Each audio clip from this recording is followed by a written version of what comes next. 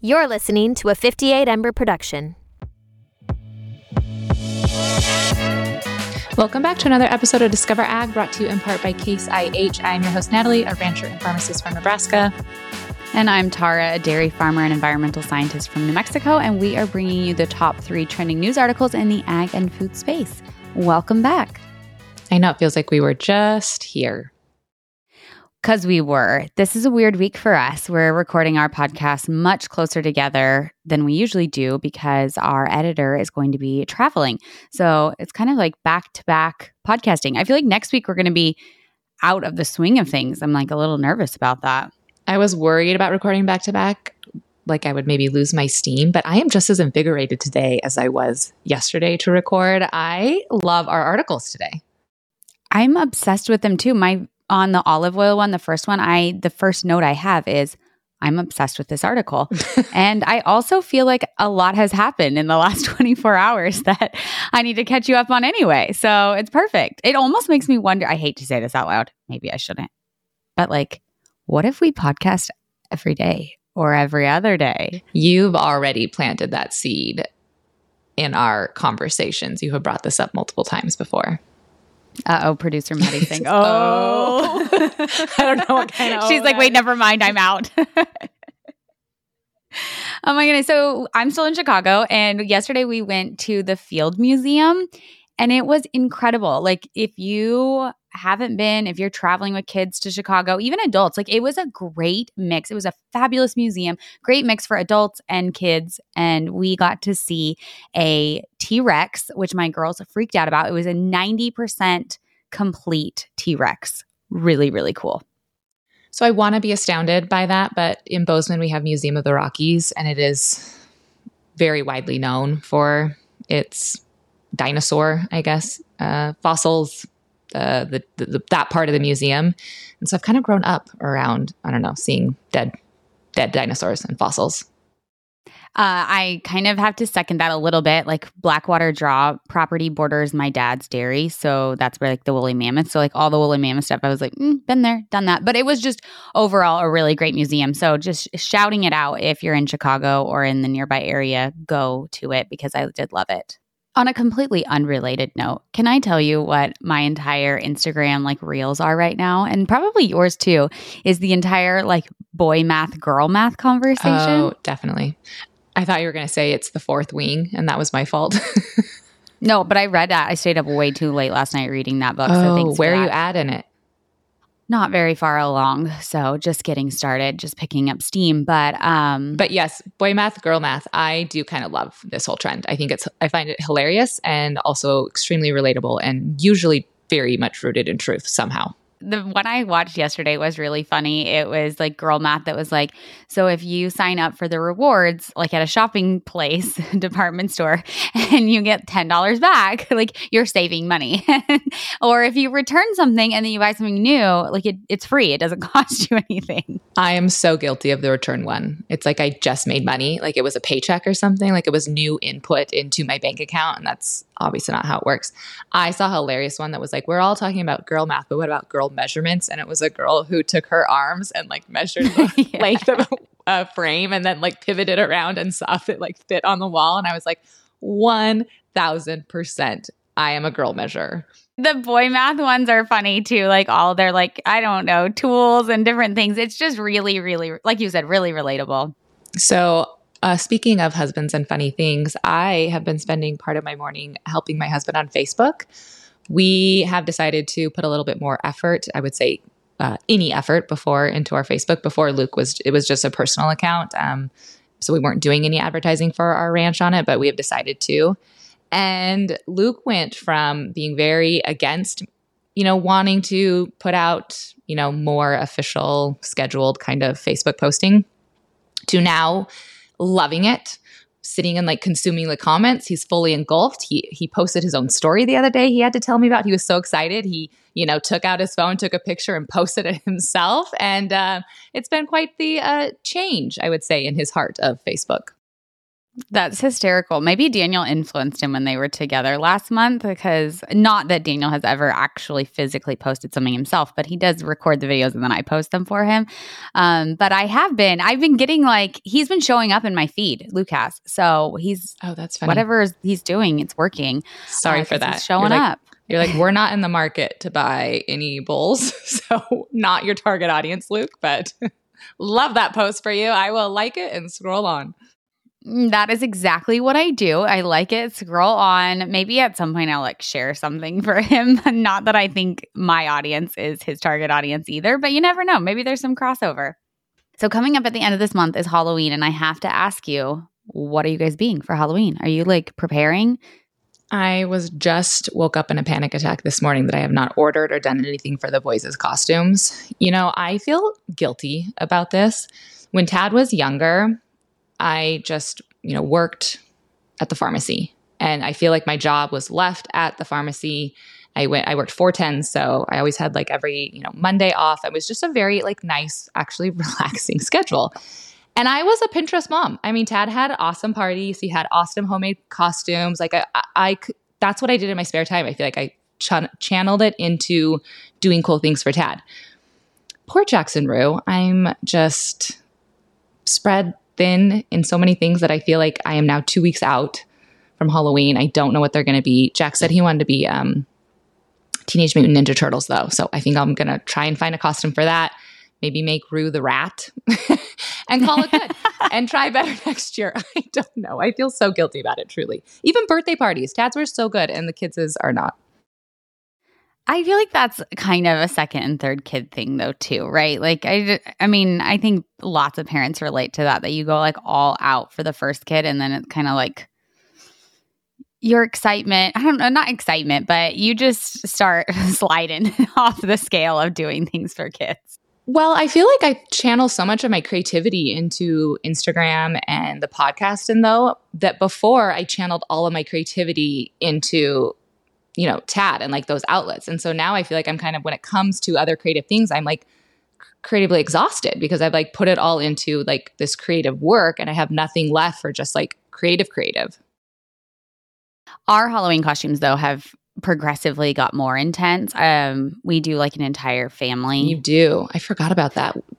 What are you guys doing this year? So it's funny because the first 2 years we did it, Daniel didn't do it. It was just me and the girls. And then one year we actually traveled. We flew on Halloween. And so me and the girls were completely dressed up on the flight. And everyone in the airport gave Daniel such a bad time that he wasn't involved in the family one, that since that time he has gotten dressed with us.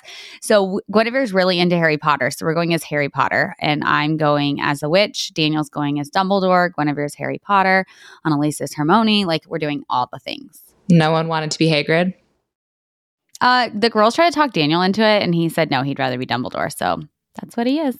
No one wanted to be Hedwig the owl. I feel like I'm one of there are two types of girls. Going back to girls, there are girls that do provocative, fun, sexier Halloween costumes. I am the girl that does the weird, goofy, awkward Halloween costume. One year I was a buffalo and my friend was a hunter. And I don't know, I always pick if I was part of your family Halloween costume, which, hey Daniel, I'm just putting it out there. I feel like, maybe I could be part of it. I feel like I would be I'll be Hedwig. I would pick the random thing to be a part of the costume. I mean, usually the girls pick out what I am. And so usually they pick out something not so great. So I have been Darla from Finding Nemo. I have been the bearded lady from Greatest Showman. What else have I been? I was Maleficent last year. So I let them pick. I've been Olaf. So yeah, normally I'm the goofy sidekick person. Yeah. So I feel pretty excited I get to be Professor McGonagall and be a witch. Feels like I maybe am moving up in my girl's eyes. Oh, that's so funny. All right, let's get into it for today. Starting with thanking our sponsor, Case IH. To the men and women at Case IH, farming is a way of life, a life they live every day on millions of acres across North America. Get to know the farmers who work at Case IH and see how they bring that perspective into everything Case IH does. Visit builtbyfarmers.com to see their stories and to even share your own. Built by Farmers, Case IH, a proud sponsor of the Discover Ag podcast. All right, the first headline you guys need to discover this week is olive oil prices reach record highs as Spain's harvest is halved. Extreme heat, wildfires, and drought have decimated much of the world's olive oil harvest yet again, driving prices to a record high of $9,000 per metric ton. Which is the equivalent of about $4 per pound. The average bottle of olive oil in the grocery store right now costs just about $10, and we are seeing some big price increase. Last year we saw a 12% price increase, 8% the year before that, and now this year they're saying August of this year prices were up 130% compared to a year ago. So it's escalating very quickly and the prices going up. And it's really a compounding issue. Yeah, I was going to say they are concerned that we're not seeing the end of it either. There's a soundbite that said, should this pace of depletion persist, market insiders warn that olive oil supplies could be exhausted before the arrival of fresh harvest, which is, I believe, October for a majority of the leading places, which, not good news. Not good news. So as you said, Spain produces half of the world's olive oil and they are down 48%. But also, other issues are in Italy. They are also down in their olive oil producing region. And then Turkey is over there hoarding their olive oil and not allowing for exports. So thanks, Turkey. I thought that was hilarious how they're limiting that and reserving it. But I do think, I mean, that obviously gets into, conversations about the pros and cons of being like a global marketplace where you're exporting and importing, and goes back to something we always talk about, which is like being, food sovereign, like making sure that you can take care of your own nation when it comes to feeding them.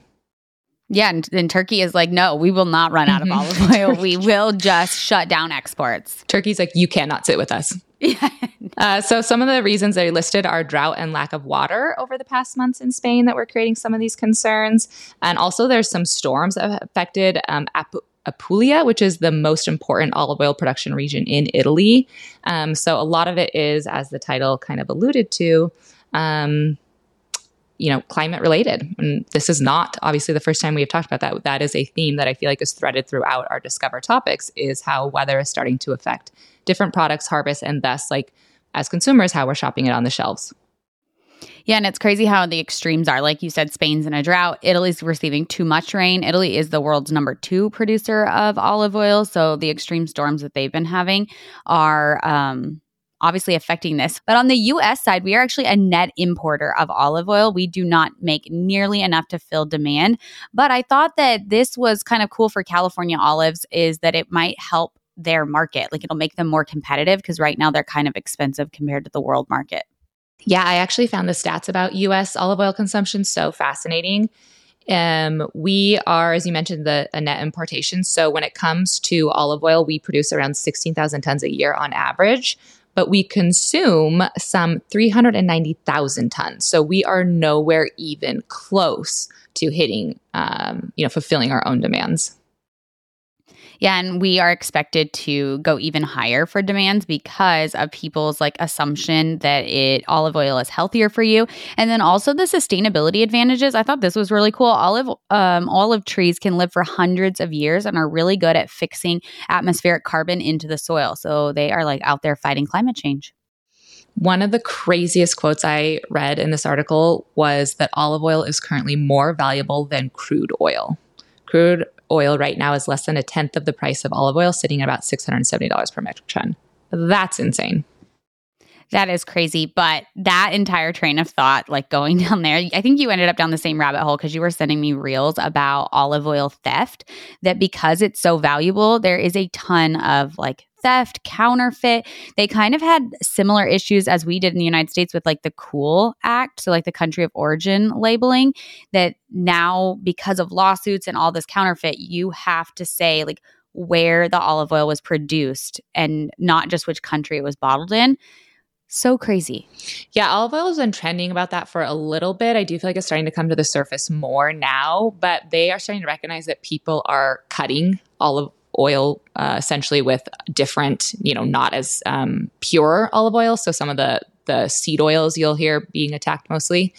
And so there's actually a reel right now going pretty viral on Instagram, and I would imagine TikTok as well. We'll actually put it on the Discover Ag page so you guys can see it. But they talk about this, about how, they actually talk about how the mafia is a part of it.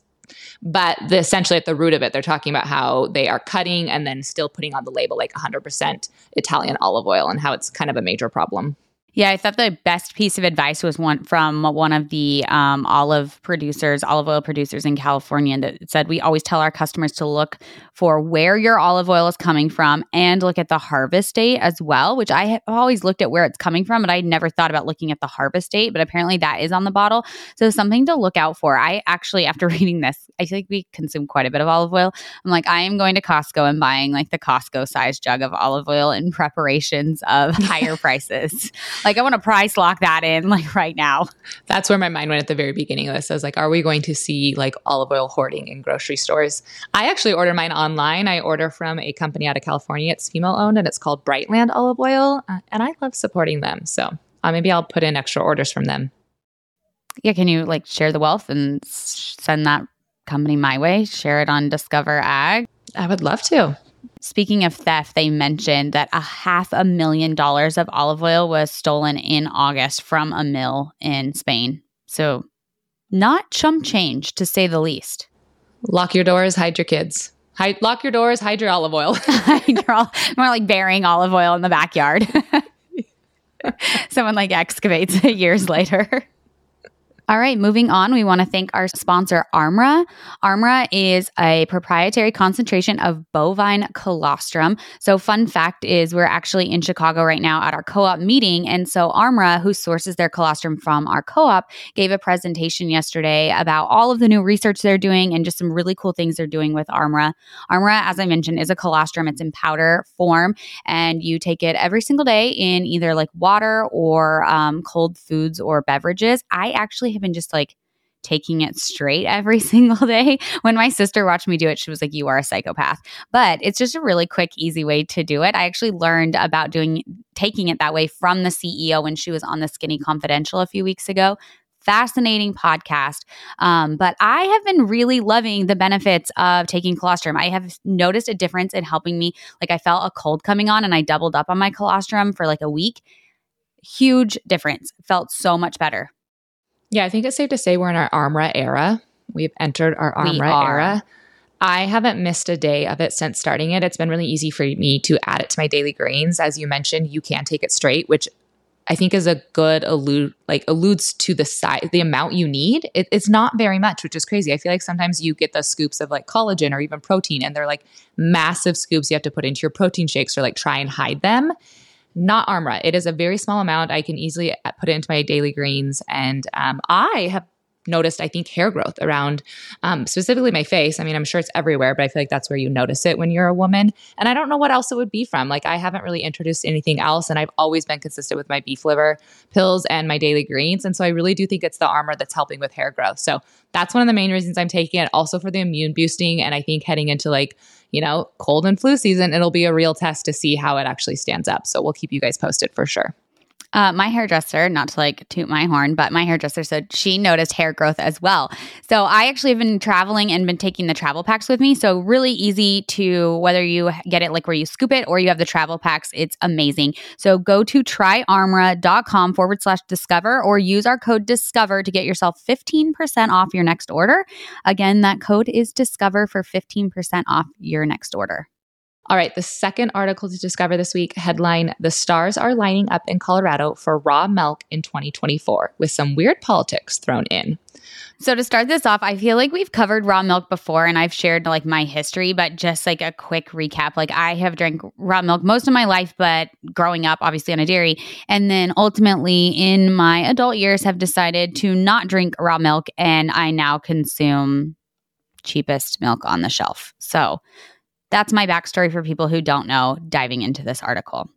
One of the reasons that we wanted to cover it again is because it is such a hot topic right now. There were actually 2 articles, one from Colorado, one from North Dakota, about this. I feel like anytime we guest on any podcast, it is literally the first thing that I get asked about when we start talking about milk is my opinions on raw milk. And so I just feel like raw milk right now is everywhere. It is definitely trending. We're in our raw milk era as a society. I have learned more about raw milk listening to you when we guest on podcasts than I have ever dreamed I could possibly learn about raw milk. But this article is interesting. So Colorado has the West's most restrictive raw milk regulations. They are currently a cow share jurisdiction, which means the sale of raw milk is entirely banned in the state. You can eat and drink the products permitted if you own the dairy cows. And so I can see why, the people within that state, obviously, you and I standing for food choice, have a little bit of issues. I think it's interesting that it's being brought into politics. Yeah, it's kind of crazy that essentially like the Libertarian Party is really behind the raw milk, but they're using it to their advantage to get other things passed that they want with like Republicans. And so it's kind of crazy that like raw milk is what they're using as their leverage. Yeah, they said that as a nonpartisan policies, the Libertarians are offering to pull any candidates they might have in competitive districts if the GOP will support tax cuts and raw milk. That's insane. It really is. But I think the governor has a lot to do with it as well right now. He has been a part of the enthusiastic bipartisan Food Freedom Caucus. Like he was a member of that. And he has been quoted as saying fully legalize the production and sale of raw milk. Like if that bill comes to him, he will sign it. So I think probably raw milk advocates right now are probably like, this is our moment. Like if we want to get this passed all the way through, we need to jump on it. So Colorado actually started a raw milk association, and it's from 230 dairy farmers, which I think is interesting because hearing you speak, I do think it's kind of split within the dairy industry. Obviously, if you're like selling raw milk and you're part of the raw milk movement within the dairy industry, it's important to you and you're in support of it. But I do think there is some reservation for other parts of dairy who, as you can start speaking about, fall into the camp of, maybe a little more awareness. Like there are some things to be cautioned, like the risk behind it. So I thought it was interesting that this raw milk association, had such a large number of dairy farmers. Yeah, it's definitely split, I would say, within the dairy community of how people feel about it. I feel like ever-changing even opinions about it myself. I do stand for food choice, but it is hard when you read about some of the concerns, the outbreaks. Like I think it's on both sides. I think people that are against raw milk sometimes overplay how much you get sick, although it is like a significant amount. And there are some really risky side effects of drinking raw milk if you get sick, especially for children under the age of 5 and elderly or like pregnant women. And one of the things when I was drinking raw milk when I was pregnant that my doctor said that made a lot of sense is if you show up to a hospital and you're really sick, they no longer look at like raw milk as being a cause. And so you could get misdiagnosed or they wouldn't be able to diagnose you with what you have because they don't look for those signs anymore. Like that's not like on their checklist anymore of like, oh, it could be salmonella from raw milk. While I want people to be able to choose the product they want, there is risk associated with this and they are serious risks. So I'm actually glad you brought up about how opinions can change and almost that there is enough conflicting data that it makes you unsure about your stance sometimes. I spent time on 2 very different websites. I would say maybe the polar end of the spectrum here. I spent time on the FDA website. They have a very extensive page, I guess, dedicated to the myths of raw milk and then, debunking them essentially with scientific data. I thought it was really interesting. You talk a lot about how the raw milk community will bring, science into it and state that it's been shown or proven, that it, raw milk exhibits X, Y, and Z effects, and that's why they're taking it. And they issued a lot of studies. They even issued one specifically that said the Parsifal has been misused by the raw milk advocates ever since it was published. I mean, they go on to basically bullet point about how like raw milk is not more effective in preventing osteosis. Raw milk is not, carry like microbiotics that, the raw milk community can claims. So it's very extensive. You can visit it. We can link it in the show notes if you guys want. And then on the opposite end of the spectrum, you get to the, there's a website for Raw Milk Finder, and it quotes that it is the perfect food and extremely important for developing brains and nervous system in children and how you need raw milk. I mean, it's like literally states the exact opposite of what the FDA states. And so I can see why consumers are so conflicted sometimes when it comes to food purchasing of like, am I supposed to buy this? Is this the best? Or do I just need grocery store milk? Yeah, I think both sides are sometimes at fault for overstating different things. On the non-raw milk side, I think some of the risks are overstated. Like out of the 9+ million consumers of raw milk, there's been approximately 112 became sick each year, which is less than like 0.001% chance of getting sick.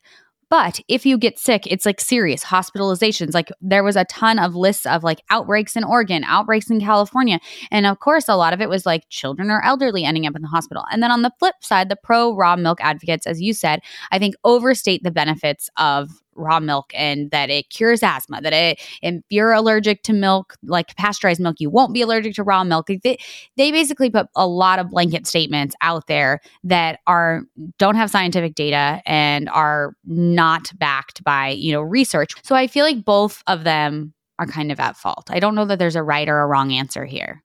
And the part that stinks is that if you are, falling, I don't want to say victim, but if you are, consuming the information that, let's say the raw milk site is putting out, and so you're starting to source it, it's not cheap.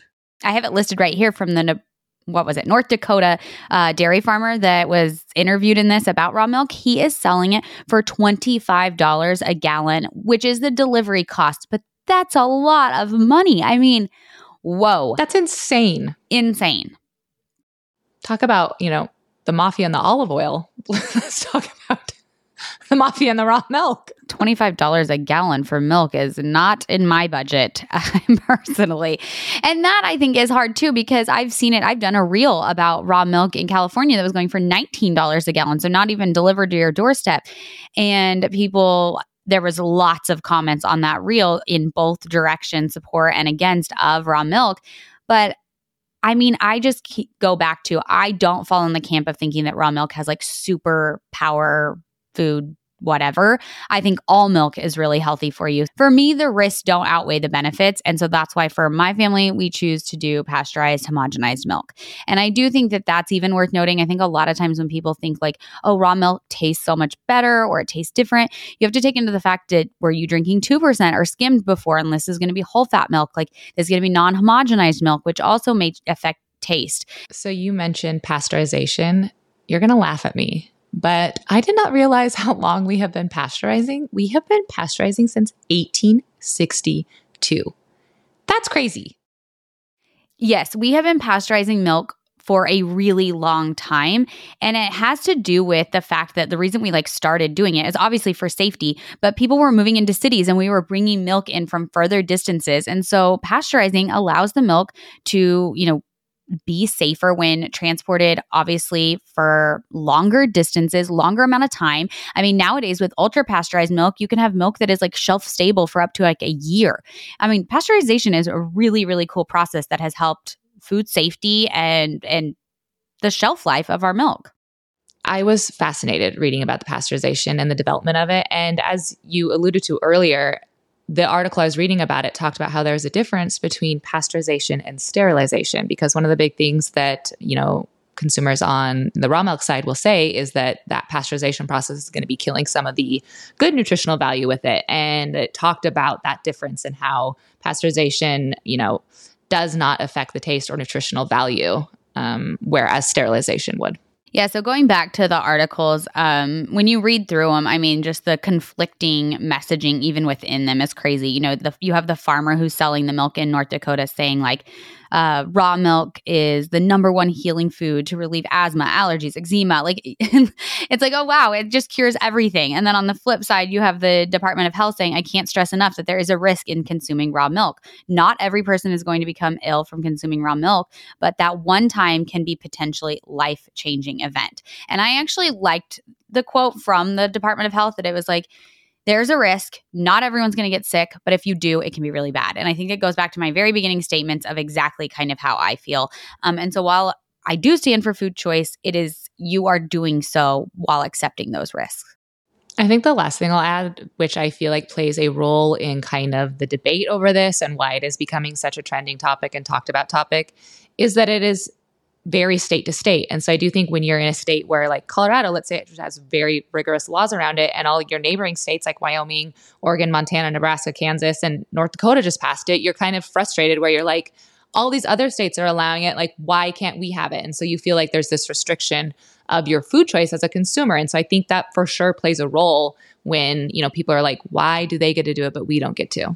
I honestly was kind of surprised that Colorado hasn't made it legal yet, just based on Colorado's history of legalizing things before the rest of the country. I think ultimately it will end up being legal in all states. Just with the movement that's going on right now, it wouldn't surprise me. And maybe that'll be, I don't know. curious to see how that plays out, because will we see a big increase of people being sick from raw milk? Whenever it passed in Oregon, the lawmakers who helped pass it had a big party and they consumed raw milk and they had a food outbreak.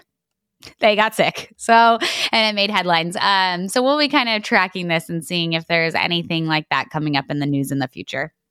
And now we have one more new sponsor for today. It is Wag Bars.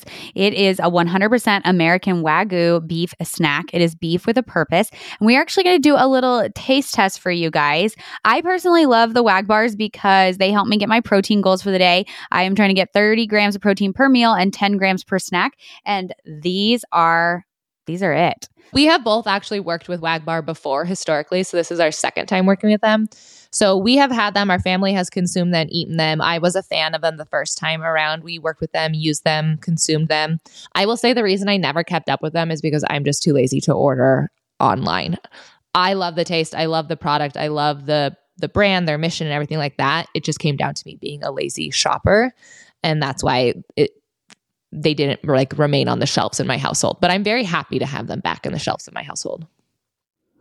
We both have said with a purpose, a mission. I do want to mention that they do donate to feeding homeless in the Tulsa, Oklahoma area, which is near their main ranch where they source their beef from. So I think that's really cool. I feel like we try to find brands that are doing really cool things to give back, and Wagbar is definitely doing that. So which two are you trying? Which two am I trying? Well, I want to do all four. So there, you guys. Okay. The flavors are original, teriyaki, peppered, and hot and spicy. And here's my thing. Tara already alluded to the fact that we have different palates. Miss New Mexico down there, Miss Green Chili, Miss USA Green Chili down there can tolerate way more heat than I can. And so that is a barrier for me when I'm ordering things, because when I'm shopping, also when I'm ordering at the restaurant. But I mean when I'm shopping, because I'm like, can I handle this? What's the rating of this spice? Is it 1 where it's okay for me? Or is it 10 where it's too much for me? And so then I can never buy the spice products because I'm just afraid I'll get something that's too spicy. So I think I should test the spicy ones, and then I can let people know who also have maybe a more mild palate like mine. You'll want to avoid this. You'll want to eat this. It's okay. And then I think we should rank 1 through 4. Okay, so what are we doing first? Original? Yes. I've also heard these are really good heated up. I haven't done that, but my mom does that and she swears by it. It's worth noting it's softer beef jerky. It's not hard beef jerky. Original, though, tastes very much it's very thick. It's like a steak. I feel like Original tastes authentically beef jerky. It's what I think my mouth thinks beef jerky is going to taste like. And I have to say, I like that it's softer. There's 14 grams of protein, 3 grams of total carbs, and 90 calories, you guys. And I do feel like I would eat one of these. I used to eat one of these, and I'd eat it with an apple and a string cheese or something, and it would be almost my meal. It is that hearty. Okay, what's next? Teriyaki? Yeah. I've been excited about the teriyaki. I don't know if I've ever tasted the teriyaki. Teriyaki's not my favorite flavor, so I'll be interested to see if teriyaki. It's not overly teriyaki-ish. Actually, as a person who likes teriyaki, I wish it was a little more teriyaki, but it's good. How do you feel about it? A person who doesn't like teriyaki, I would just go for the original over teriyaki. Okay. But you're right. I don't think it's overpowering. I do not think it's overpowering at all. Mm-mm. All right. Hot and spicy. Coming in next. So I don't think it's that hot and spicy. Do you? I mean, there's definitely kick. There's definitely a flavor based off of the original. It's a little bit of a kick from the original. It tastes like original with a little more punch, but it is not what I would describe as overly hot. It's good. It's a good flavor. It has a little afterburn. What do you rank it on as a scale of 1 to 10 for your spice level? A 2. I was going to say, I rank it as a 4.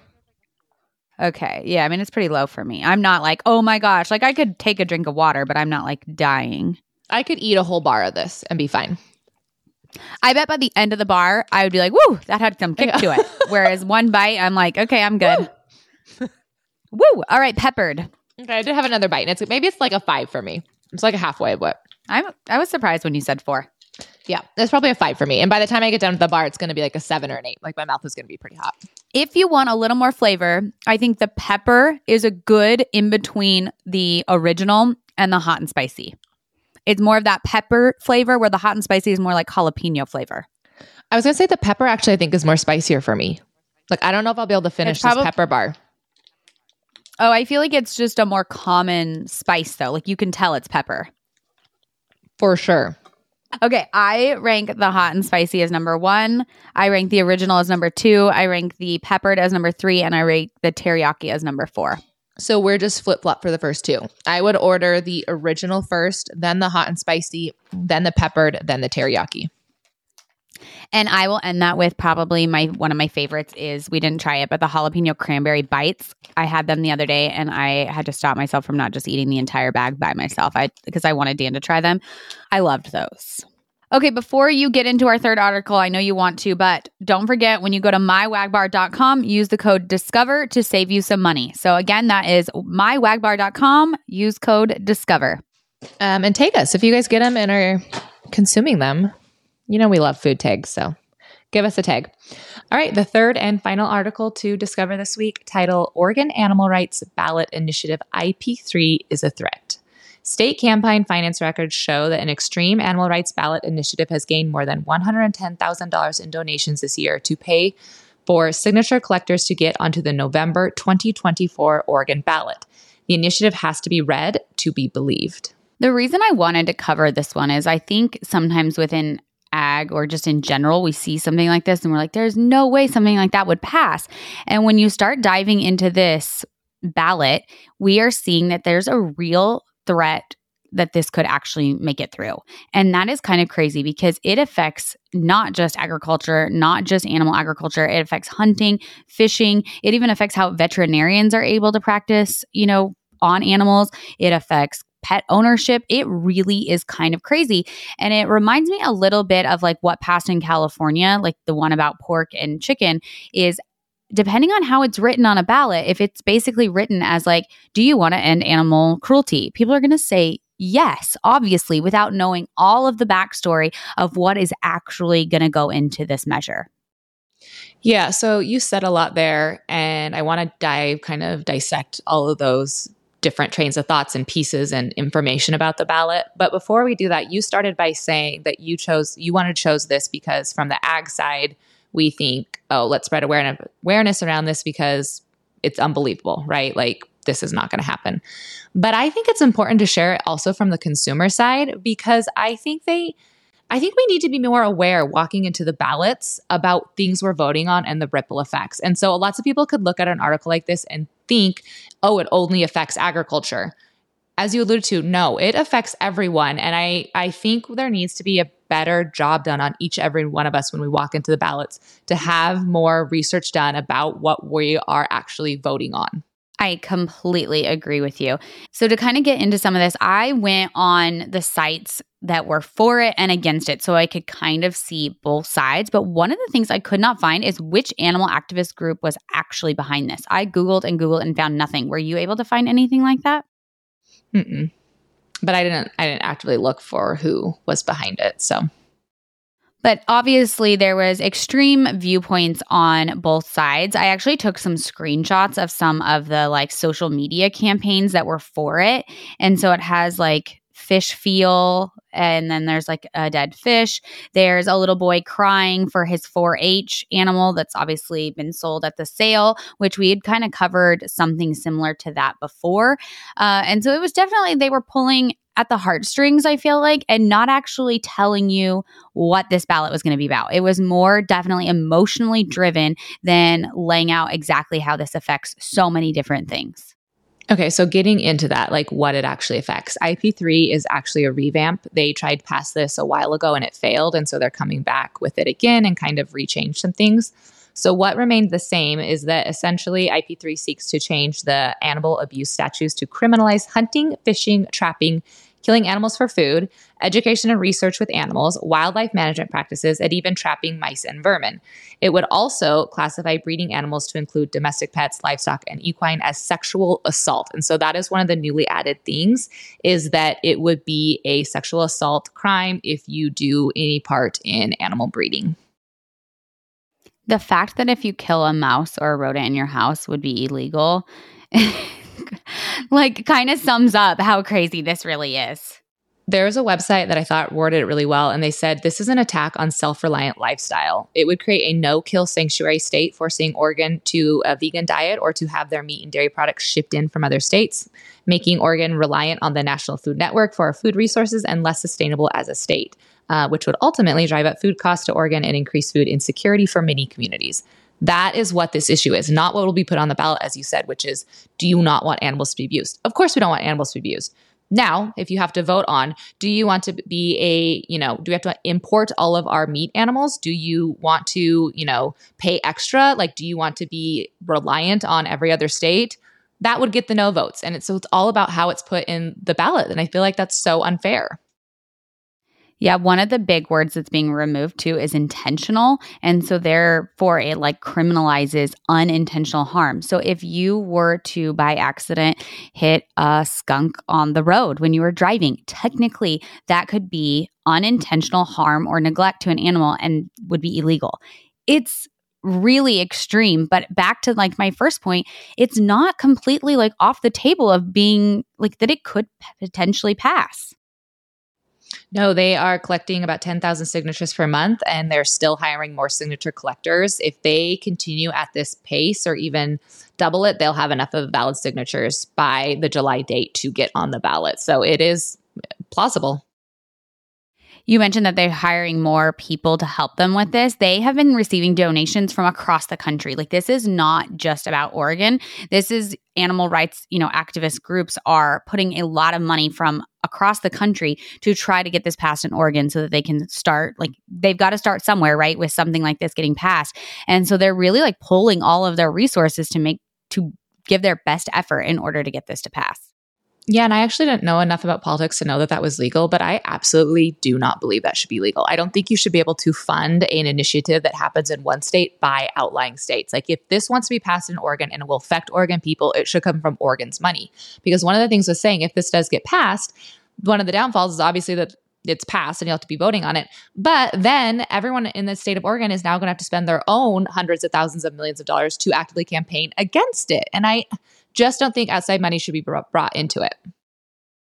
It is crazy that that is allowed, but I mean, it's everywhere. I remember in New Mexico a few years ago, we had something that was up. Somebody was up for re-election, and it was a big, they thought it could be a swing district. And so money came from all over the country in order to support different candidates. It was one of the most expensive, campaigns in history because of that exact thing. Yeah. And on the thread of money, I feel like a lot of people would look at this bill and just think it affects, again, kind of the animals themselves, but there's a huge economic component to this. So it wouldn't just, put fishermen, farmers, and ranchers out of business and affect essentially the ag industries, which is what you would think of when you see the surface level of the bill. But it's going to impact farm suppliers, restaurants, transportation companies, distributors, retailers, everyone to the grocery stores.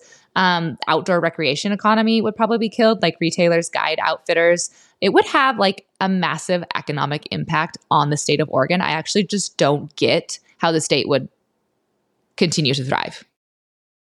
Yeah, on the people that are for passing this, they have an entire section on their website about understanding your concern about meeting their needs for food and how this will actually make there be more food in the state. And it was very felt very propaganda. And they were we have farmers who are fruit and nut and vegetable farmers, and we can live on those foods. And it didn't get into at all of what it's going to cost for us to then Oregon, to import meat and dairy and all of these things, and how it'll affect outdoor living lifestyle, people that want to hunt and fish. I mean, it's just so extensive. I do feel one of maybe the good things about how extensive it is it is going to band together, I would assume, all things from pet ownership to veterinarians to animal agriculture to hunting and fishing. I mean, the organizations that are obviously against it, I'm hoping, are banding together to proactively try to fight this. And I saw them intentionally using things like local food sourcing, which I feel will get a lot of people who that's important. I do feel they are intentionally trying to hit so many different avenues and pain points and things that are important to different organizations so that everyone can band together.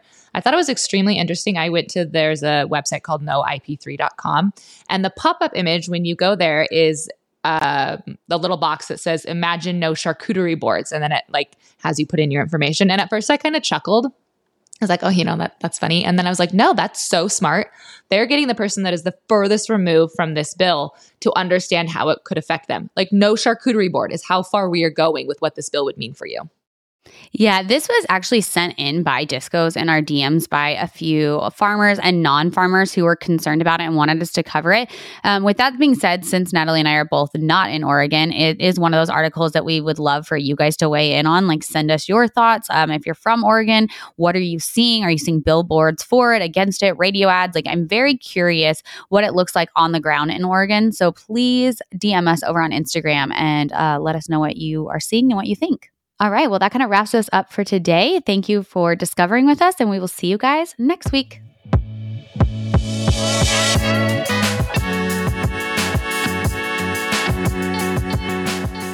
This has been a 58 Ember production. For more shows, please visit the 58 Ember channel, 58ember.com, or find us at 58 Ember Media on socials.